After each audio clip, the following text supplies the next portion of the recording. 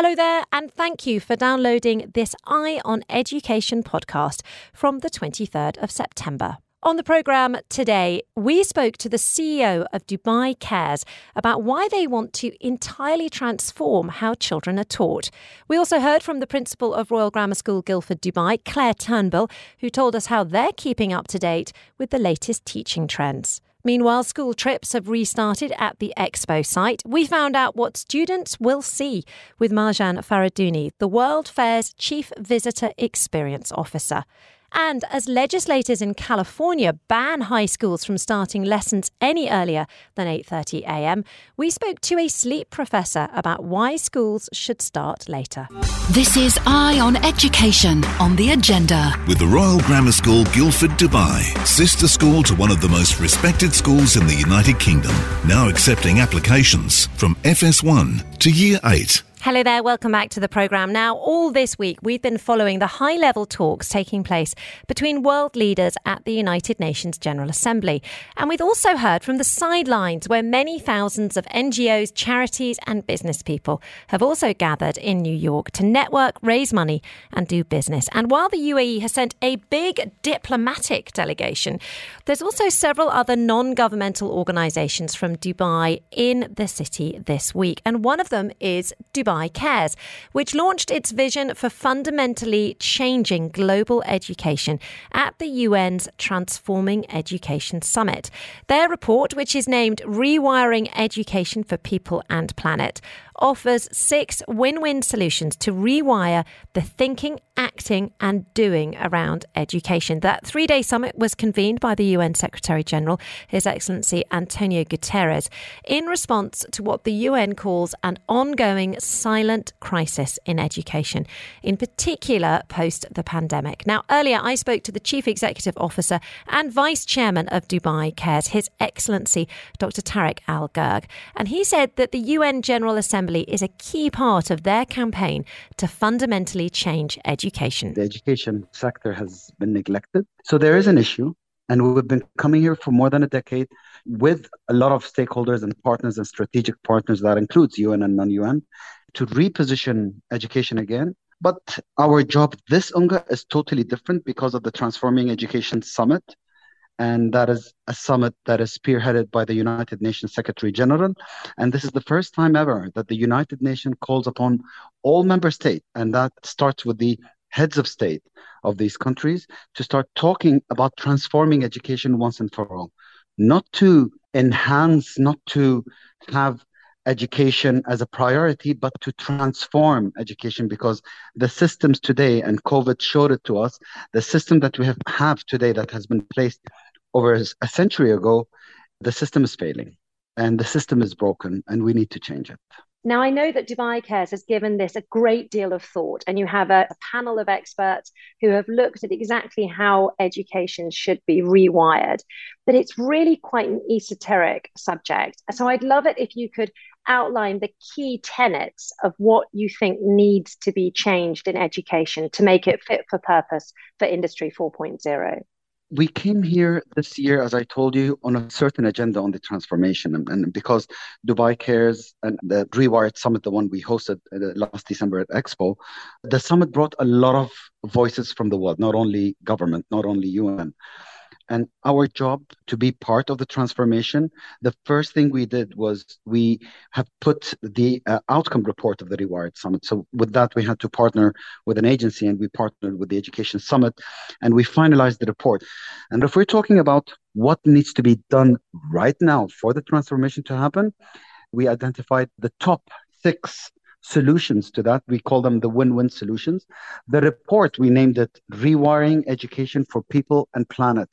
So we're not looking at education as a whole, but we are linking it with human development, with the future of our planet, and how we should start from now looking into green skills and green jobs for not only the planet, but how can youth and children from now, if they're instilled with the right skills, even values, and give them the right experience, moving from ideation to creation and then to knowledge, that will be the best way on how to transform education. So one of them is the early start, so early childhood development. We have to make sure that children from birth until preschooling, they have good health. They have been eating nutritious meals as well as parental care. And then the preschooling comes next. So we prepare the child for the school. School meals are really important. So we emphasize globally that we have to have school meals.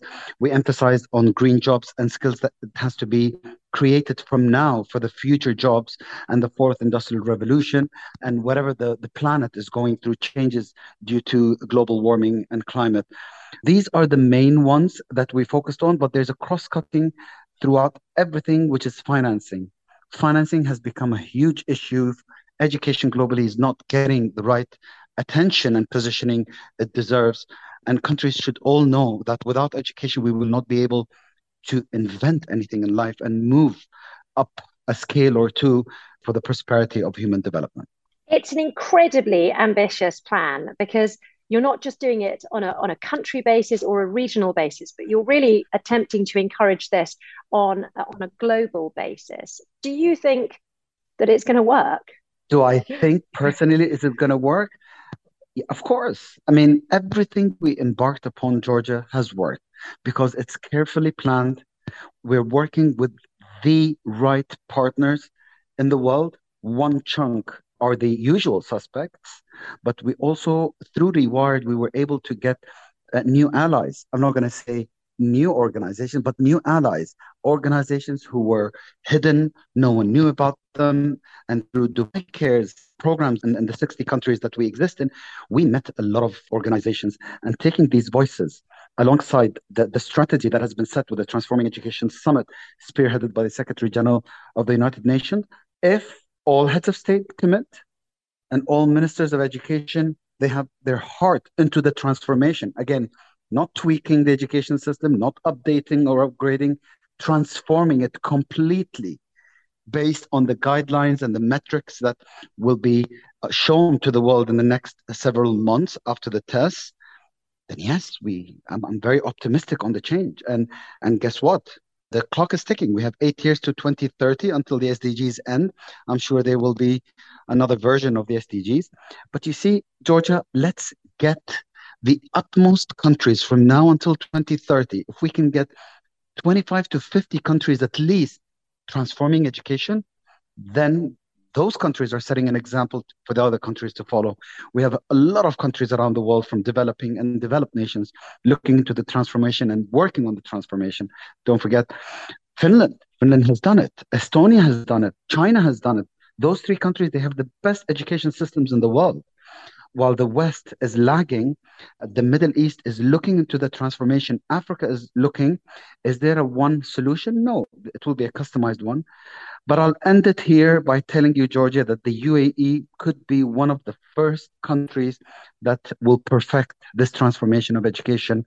And we have 4 strong ministers under the leadership of Sheikh Abdullah bin Zayed, who are putting the whole spectrum of early childhood until youth empowerment towards skilling and towards graduation and towards jobs and income and human capital.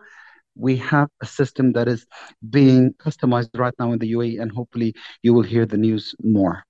I mean, that's hugely exciting. I've got 2 children in the education system here, so I'm very pleased with the idea they might be on the forefront of that. Can I ask my final question to you? You know, why Dubai Cares decided to focus on education in particular? Because you could have chosen any philanthropic venture. We've seen a lot of climate action from billionaires just recently. For example, we've seen lots of other charities get involved with solving tropical diseases. Why did Dubai Cares decide to go with education as a main focus? We didn't, Georgia. It was His Highness Sheikh Mohammed bin Rashid Al Maktoum. I mean, he established Dubai Cares for a reason. If we go back to 2007, when His Highness Sheikh Mohammed bin Rashid Al Maktoum started Dubai Cares, he started it for a reason. He saw something. There was an announcement that happened and he didn't like. You remember the MDGs?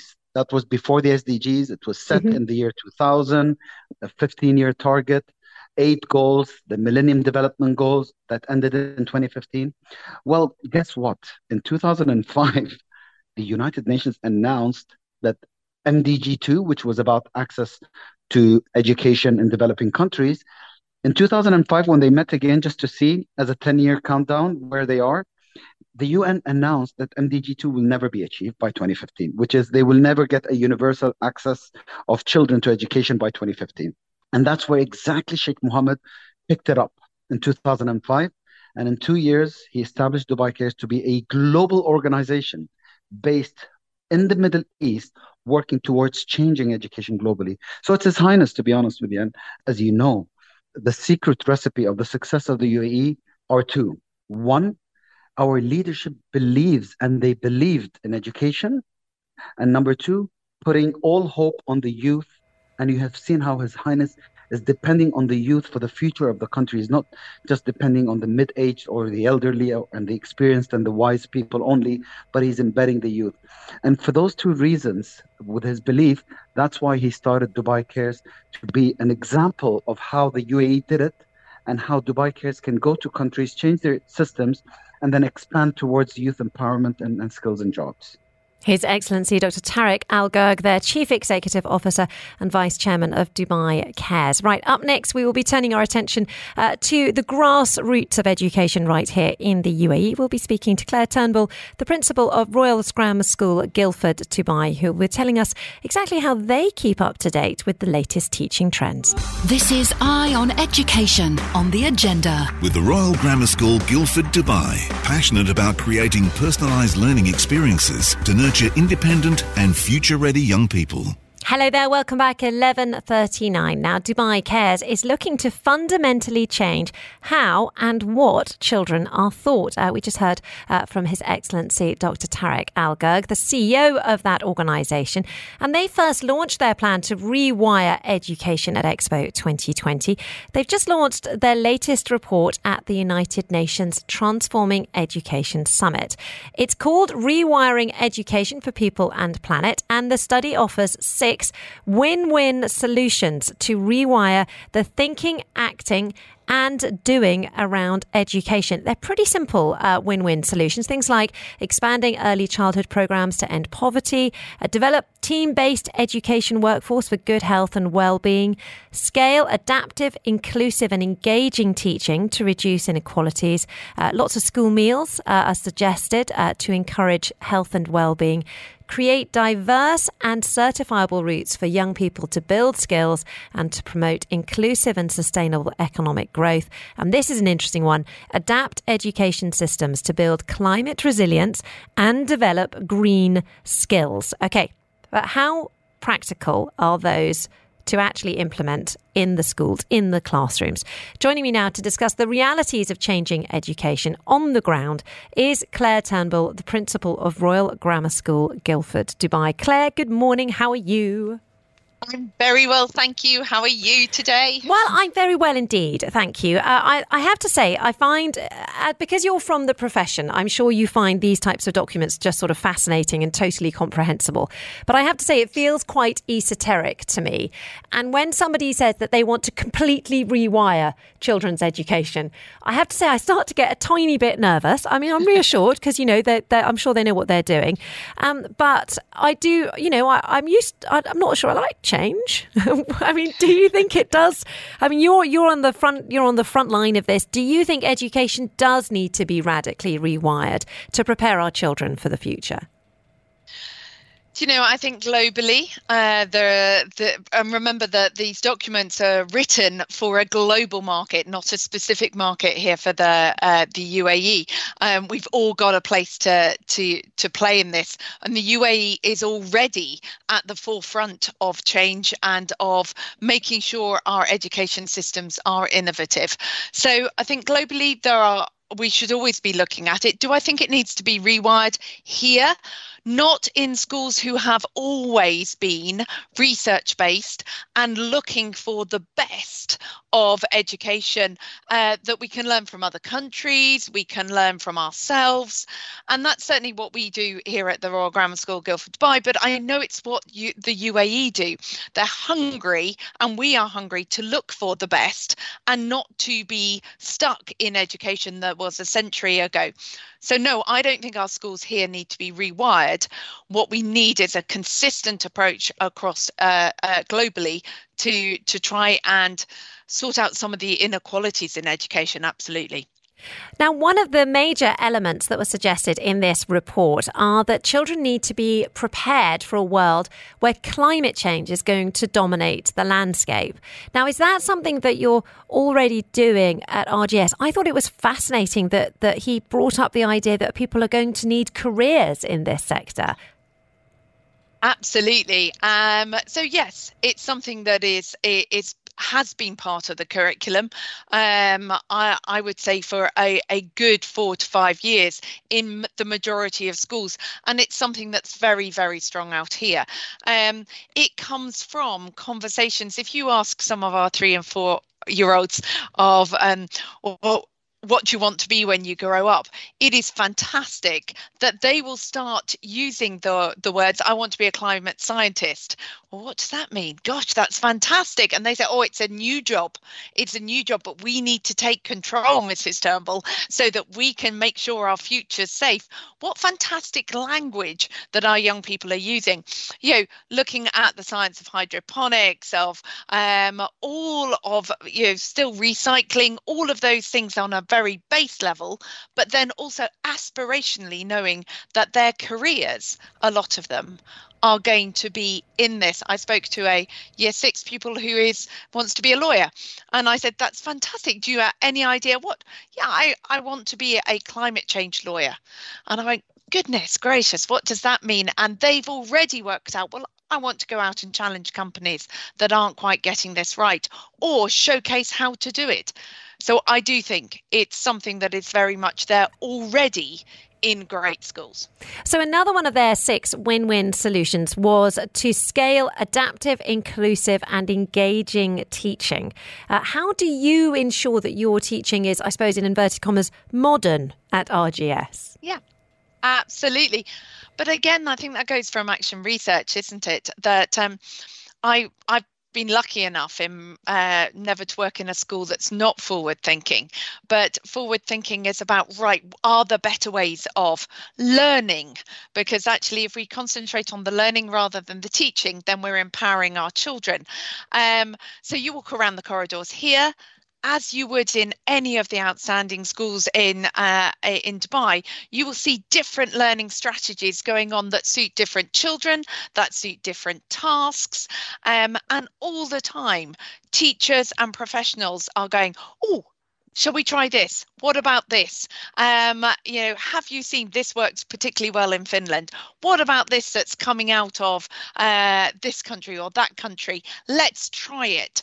So I don't think it's about modern teaching. I think it's about having highly professional practitioners who are really keen on being the best they can be for our young people. Really lovely to hear about the work you do there. Claire, thank you so much for joining us on the programme. Really appreciate your time. As always, Claire Turnbull, the principal there of Royal Grammar School, Guildford, Dubai.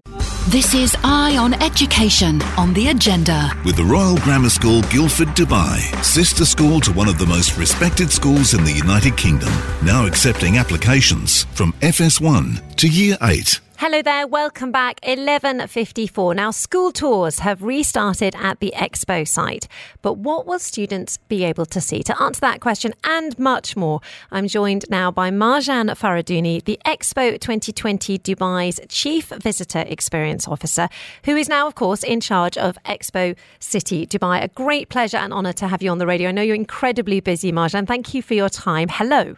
Thank you, Georgia. Always good to see you and hear you. It's an absolute pleasure. Now tell me, what can school groups visit in Expo City Dubai at the moment? To start with, I'm really excited to welcome with the team students back to the Expo site, less than 5 months since we've closed our doors. When they come today, they can actually visit the Sustainability Pavilion Terra, and Elif, the Mobility Pavilion. And very soon on October 1st, they can visit Vision Pavilion and the Women's Pavilion as part of the offerings that we have for them. So I actually came last weekend on a private visit to the Mobility Pavilion. Unbelievably, we hadn't been before with the children and they absolutely loved it. Obviously, we were just as a family, but what can they expect to sort of learn and what can they expect to see on their school trip to Expo City Dubai? So clearly, with the expo being over, we have less pavilions for students to see, but we're going to have a lot more engaging workshops and programs within their visits to these pavilions. So, for example, we've launched around 6 workshops across Elif and Terra Pavilion, and we've already been able to welcome 500 students who participated in a total of 10 workshops.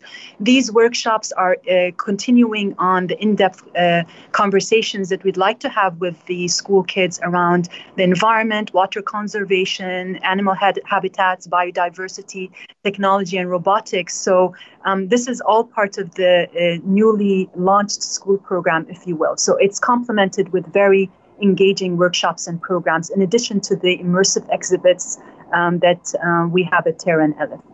What's the best age group for this? If we've got teachers who might have skipped out of school 4 minutes early, what's the best age group for head teachers to be thinking about? So we're open for all age groups. So we cater to from kindergarten up until high school. So it's open to all kids of all age groups. So everyone is welcome here. And I also want to mention we do have a surprise attraction that we're going to be launching very soon, specifically for the little ones that will be offered to schools. So we're excited about that, and we hope that you stay tuned to know what that is. Oh, that's very exciting, because I know that, well, in the past, Expo, I literally have no idea what it is, but I know that in the past, one of the things my children loved the most was obviously the Opti robot, and they were very disappointed not to see them the last time we were in Mobility. So if there's any votes for the Optis to make a return, my hands are up for that. And now, if you could, just as a personal request, maybe I should start some sort of campaign, some sort of online petition, bring back Opti or something like that. We'll be. Don't worry, Georgia. Thank you very much. Now, as far as you hinted to it there, but is there a broader education plan in the works for when Expo City officially opens in October? Because there will be more to see then, won't there? Absolutely. So, like I said, we've already started with this new education program, following up from our success at Expo, where we welcomed more than 1 million students. Their majority, the additions of the workshops, and we'll be continuing to do that. And in the future, we'll also be looking at having new exhibitions that would welcome students and families. One of which would hopefully be the Expo Museum that we're looking to launch next year, which was previously the location of the Opportunity Pavilion. We're working on designs around that. So it's really in-depth, discoveries and into the topics of sustainability, mobility in the future, culture. So we're working very hard on complementing the amazing exhibits that we have with these workshops and programs. And I'd like to mention that entry to the exhibitions are free of charge for all students, but we do charge for the workshops, and the information is all available on our website around that. But the key in terms of what we're doing here at Expo City is we want to make sure that these programs and workshops are accessible to everyone, considering the global topics that we're addressing in our exhibitions. Absolutely fantastic, as ever, to speak to you. Thank you so much, Marjan Faraduni, who is, of course, the Chief Visitor Experience Officer, previously at Expo 2020 Dubai, and now, of course, at Expo City Dubai. Thank you so much for your time. As ever, it was brilliant to have you on the radio. This is Eye on Education on the agenda. With the Royal Grammar School, Guildford, Dubai, sister school to one of the most respected schools in the United Kingdom, now accepting applications from FS1 to Year 8. Hello there, welcome back. It is 12:05. Now, for many pupils here in the UAE, getting to school on time means an early wake up, rushing to get ready, and maybe arriving at school day for the school day a little bit sleepy. And recent studies have shown that those in their teenage years could be fighting their natural body clocks. So could a later school start help make teenagers happier and more attentive at school? We would love to hear from you on this topic. Please do get in touch with your views. 4001 is the text, or of course course, you can WhatsApp us 04871 5500. Jennifer's also got in touch saying in the late 90s, Harvard moved their first classes of the day from 8 a.m. to 9 a.m. My stepsister benefited from such, while I, across the river, suffered from mental fogginess throughout my 8 o'clock lectures. Now, producer Andrew Hosey's been looking into this story and he joins me in the studio now. Yes, this is a fascinating topic, isn't it? I think everyone's got memories of their school days. I was rubbish at getting up, I have to say. I'm an early bird, so I'm always all right. I'm smug. I mean, our school, well, my school didn't start till 9 o'clock, and even that I thought was way too early, but there we go. We actually have real-life pilot studies now of sorts because legislators in the state of California have banned schools from starting earlier than 8:30 a.m. This is the first law of its kind in the US, but other states, including New York and New Jersey, are considering similar measures for teens. To find out more about this, I spoke to Beth Mallow, who's a neurologist and sleep expert at Vanderbilt University Medical Center in Nashville. She's part of a research team assessing teenage sleep patterns. And first, for background, I asked her what a typical school day is like for an American student. So for the majority of American students, school starts before 8 o'clock. 8 o'clock is kind of the average time. So you can think of it as for every student that starts after 8 or at 8, there's a student who starts at 8 or below before 8. And that's really hard for a lot of students, particularly teenagers, because of their biological clocks tend to go to bed later. So they're really at risk of getting their sleep cut short if they're going to bed later and then they have to wake up early for school. Or why do schools start so early? It seems that kids would have to get up much earlier, of course, to get ready, get to school. So it's an early start for families across the country. I think the main reason is logistics. Like, for example, buses. If you only have so many buses and lots of kids, you have to send the buses out first to pick up some of the kids and then come back and get more of the kids. And there's this sense of like, well, we should let the younger kids go later and let the teenagers go earlier because they're older, they're more mature, whatever. But actually, it's the opposite. Like if you had to split up your school and say we're going to take half the kids early and half the kids later, it's actually the younger kids, like the 5-year-olds, 6-year-olds, 7-year-olds, who are wide awake earlier because they haven't gone through puberty yet. And it's the teenagers who are dragging themselves to get into school at 8 o'clock or earlier. They're the ones who really need the later start time, but people just don't know that. They don't understand, they just haven't been exposed to sleep and biological rhythms and understanding all of that. What's the reason then, as we're growing older, as you said, you mentioned puberty there, what happens to our bodies with regards to our sleep patterns as we reach the teenage years? Yes. So the biggest thing that happens is we have a delay in our melatonin levels. We all make natural melatonin, not the kind that you would get from a doctor or the health food store or whatever, or the supermarket. We make our own natural levels of melatonin, and these are released at night when the sun goes down, when it gets dark. And you need light to be gone in order to release your melatonin levels. It's a hormone of darkness.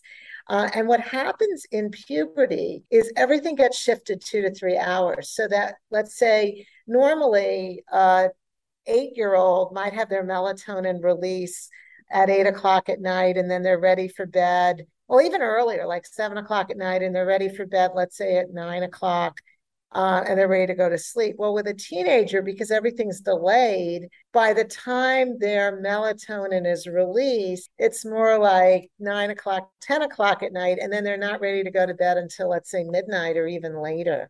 Now, this isn't every teenager, but it's a lot of them. And then the other thing that happens is there's another kind of like, as the day goes on, we build up different chemicals in our brains, and that makes us sleepy. In fact, having a cup of coffee gets rid of those chemicals, which is why coffee is so alerting. Well, what happens with the teenage years is that buildup becomes slower. So we don't get as sleepy as the day goes on. It's a much slower drive to sleep. And then you can also throw in things like cell phones and chats and social media and too much homework. and other extracurricular activities like band practice. And by the time you're done, we really are dealing with very, very tired, sleepy teenagers. So the whole stereotype of the rebellious teenager is almost actually, by the sounds of it, biologically built in. It is biologically built in. I'm not going to deny that the cell phones and the social media and the chatting and the Facebook and Twitter or whatever they're doing, Instagram, isn't playing a role. It is. But a lot of teenagers will actually tell me that they get on their phones at night because they can't sleep rather than the other way around. And then getting on your phone and getting exposed to all that blue light, that bright light from your phone, kind of adds insult to injury and makes everything worse. But the primary driver in all of this, the thing that gets it started, is that biological differences when you become a teenager and you go through puberty. How many hours should a healthy teenager be getting sleep-wise per night? At least 8 to 9 hours. Some people need more, but we shoot for about 8.5 to 9 hours. What problems occur if someone isn't getting the correct amount of sleep overnight? There's a lot of different things that happen. We see things like just not being able to focus in school, attention deficit disorder or attention deficit hyperactivity disorder, depression, anxiety, obesity. There's a lot of evidence now that when you don't get enough sleep, it causes you to change your metabolism and gain weight. All those things are issues when we don't get enough sleep. This all sounds great, just, okay, let's all make school start later, finish a bit later, have time for kids to get the amount of sleep they need. But in the modern world, that's very difficult to achieve, isn't it? It is. If we could ideally get kids to sleep more and use blackout curtains and light boxes in the morning and do all of the stuff, we may be fine, but it's really, really hard in the real world. So the ability to make school start later is huge because then you're really changing something on a population level. And a lot of people say, well, they're just going to stay up later. But actually, the data show that when you start school later, kids go to sleep at the same time that they were, but they get to sleep in, maybe 30 minutes more. And that 30 minutes more can make a huge difference in how they feel, how productive they are, how alert they are at school. It just changes everything.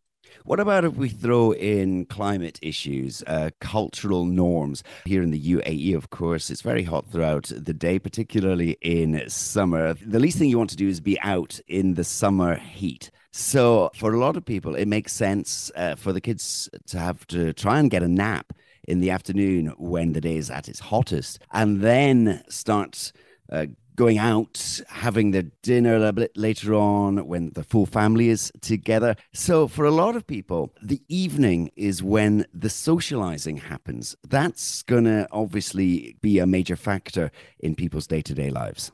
Yeah, absolutely. I think that's very healthy, what you're talking about. And I know that in Europe, people also take that siesta after lunch. I think that in the US, we tend to be very go, go, go. So it's very unusual for kids to do that. I think what happens with kids is they'll stay in school all day and then they'll have all these extracurricular activities after school, like band practice or chorus or different clubs. So they really are not getting a chance to get that nap in. And I do think that nap is very healthy. I know for my kids, they would come home from school and take a nap and then they'd be better for the rest of the day and all. So, I think that is one solution. Unfortunately, in our country, people just don't seem to adhere to that nap. Maybe we're just a very driven country. I don't know. Culture.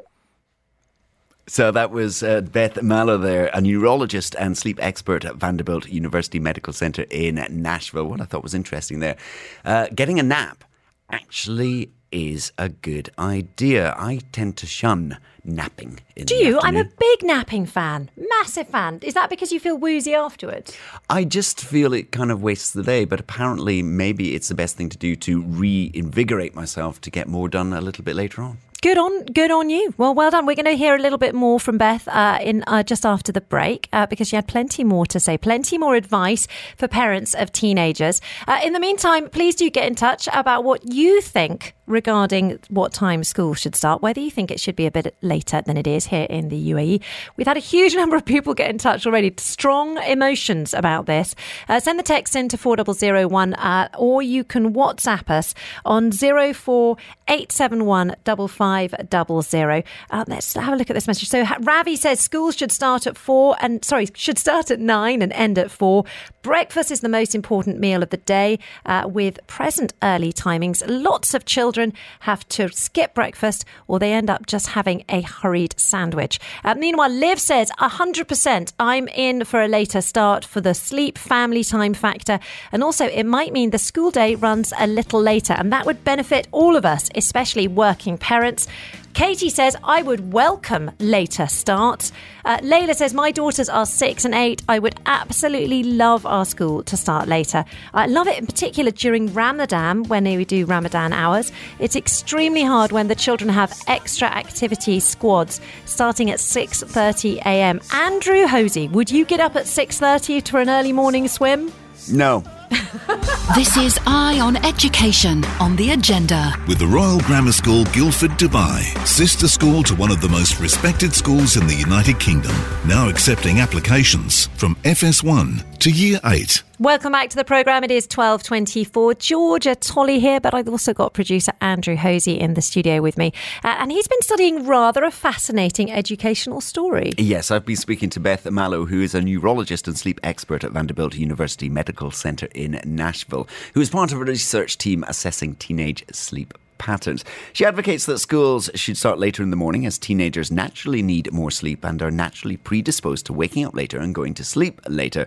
This is all after a California state law has been introduced to protect most high school students from having to start class before 8:30 a.m., the first law of its kind in the US. Now, we were discussing before the break how taking a nap in the day could negate some of the effects sleep deprivation has on teenagers. I think if the nap were to be strategically placed after lunch, like 1 o'clock, it could give the teens that extra hour of sleep that they desperately need that they're not getting at night. And then what that would do is allow them to be more well rested. When you nap too late in the day, then it could get rid of that drive to sleep that I was talking about earlier. But I think an early afternoon nap would probably be okay. You mentioned the physical effects of lack of sleep. What about effects mentally? Not getting enough sleep throughout the night and driving yourself throughout the day. How does that affect people mentally? Yeah, so I think mental is important as physical. It's our ability to focus, to concentrate, to remember. In school, our ability to learn is really affected when we're sleep deprived. We're just people's grades are not as good. You really need to have a good night's sleep in order to concentrate. And people have actually shown that when you cram and you pull all-nighters, you don't retain your material as well as when you've actually slept, even if you study as much during the day. So that process of sleep is really important for memory consolidation and for learning. Has there been any studies based on what's happened in the pandemic when people were forced to learn and work at home, maybe not using up as much energy that may lead to a lack of sleep, also trying to cope with the abrupt changes that happen to all our lifestyles? Yes, in some ways it's been a positive because with the homeschooling, kids could sleep in. In other words, when they were doing everything remote and they didn't have to drive to school or take the bus, that's been huge. But there's also been this messing up your routine, so to speak. Not being able to wake up at the same time every day, not being able to go to the gym if the gym was closed, not having to have certain social activities. So I think it's been a balancing act just for adults between some of the positives, which are that you're not struggling to be somewhere really early, and then some of the negatives, which have been the lack of routine, which can certainly contribute to poor sleep. So if we're looking at circadian rhythms again with teenagers and reading that this report suggests that teenagers, their energies are the highest in the evening, 9 o'clock, 10 o'clock in the evening, starting a little bit later on in the morning at school. Is that really going to help out with the purely biological problems? I think it does because there's two things. There's the sleep amount and there's a circadian biological clock effect. So it's not just that they're not ready to go to bed at 11 o'clock at night, or they need to be in bed by midnight or 1 o'clock, and they're just not ready to go to bed, I guess, at 10 o'clock at night or 9 o'clock at night. But they're also not ready to be fully awake at 7:30. Their brains are not fully awake, and you can't even compensate for that with sleep. It's how we're wired biologically. So I think that's helped by the later school start times. And then the idea, too, is that research is showing that these kids are sleeping in. So they're also closer to getting 8.5 to 9 hours of sleep if we allow them to sleep in, especially if they're not taking naps like they do in the UAE. If I remember from my school days, and I don't know if it's the same now because my school days were a very long time ago, but I seem to remember that the, let's say, more academic subjects tended to be taught in the morning, and your more artistic music side, sports side of things tend to be left until after the lunch break. Is there any kind of thought that maybe flipping that round might help out? I mean, it's a really good thought. I do think that could help in two ways. I think one is it could help because the kids would be more fully awake. The other reason it could help is, let's say they needed to not be there first period because they needed to sleep in for whatever reason. If you missed gym class, maybe you could make it up by running around the block at home or come up with some other thing. I think the challenge, though, is with so many kids in school, you end up with these logistic issues where the teacher only has so many classes and they need to kind of spread it out during the day. So I think part of the time is these logistical things, and trying to make the school work for as many kids as possible gets in the way of what's the healthiest thing and what's the best for learning. Fascinating insights there from Beth Mallow, a neurologist and sleep expert at Vanderbilt University Medical Center in Nashville. Thank you, Andrew. Now, would you like school to start later? Do get in touch, and please say how old your children are in your answer, because I think the parents of teenagers might want their classes to start later, whereas because my kids wake up at 6 a.m, I'm quite happy to get them off at school nice and early. Lots of messages coming in from people. We've got one here from Lilia, who says, I definitely think starting later is better for kids. I experienced different schooling systems when I was a teen, and when I moved to France, I felt exhausted in high school, starting at 8 and finishing at 6, and having tests every Saturday morning as well was definitely exhausting, giving us no time at all for extracurricular activities. Get in touch.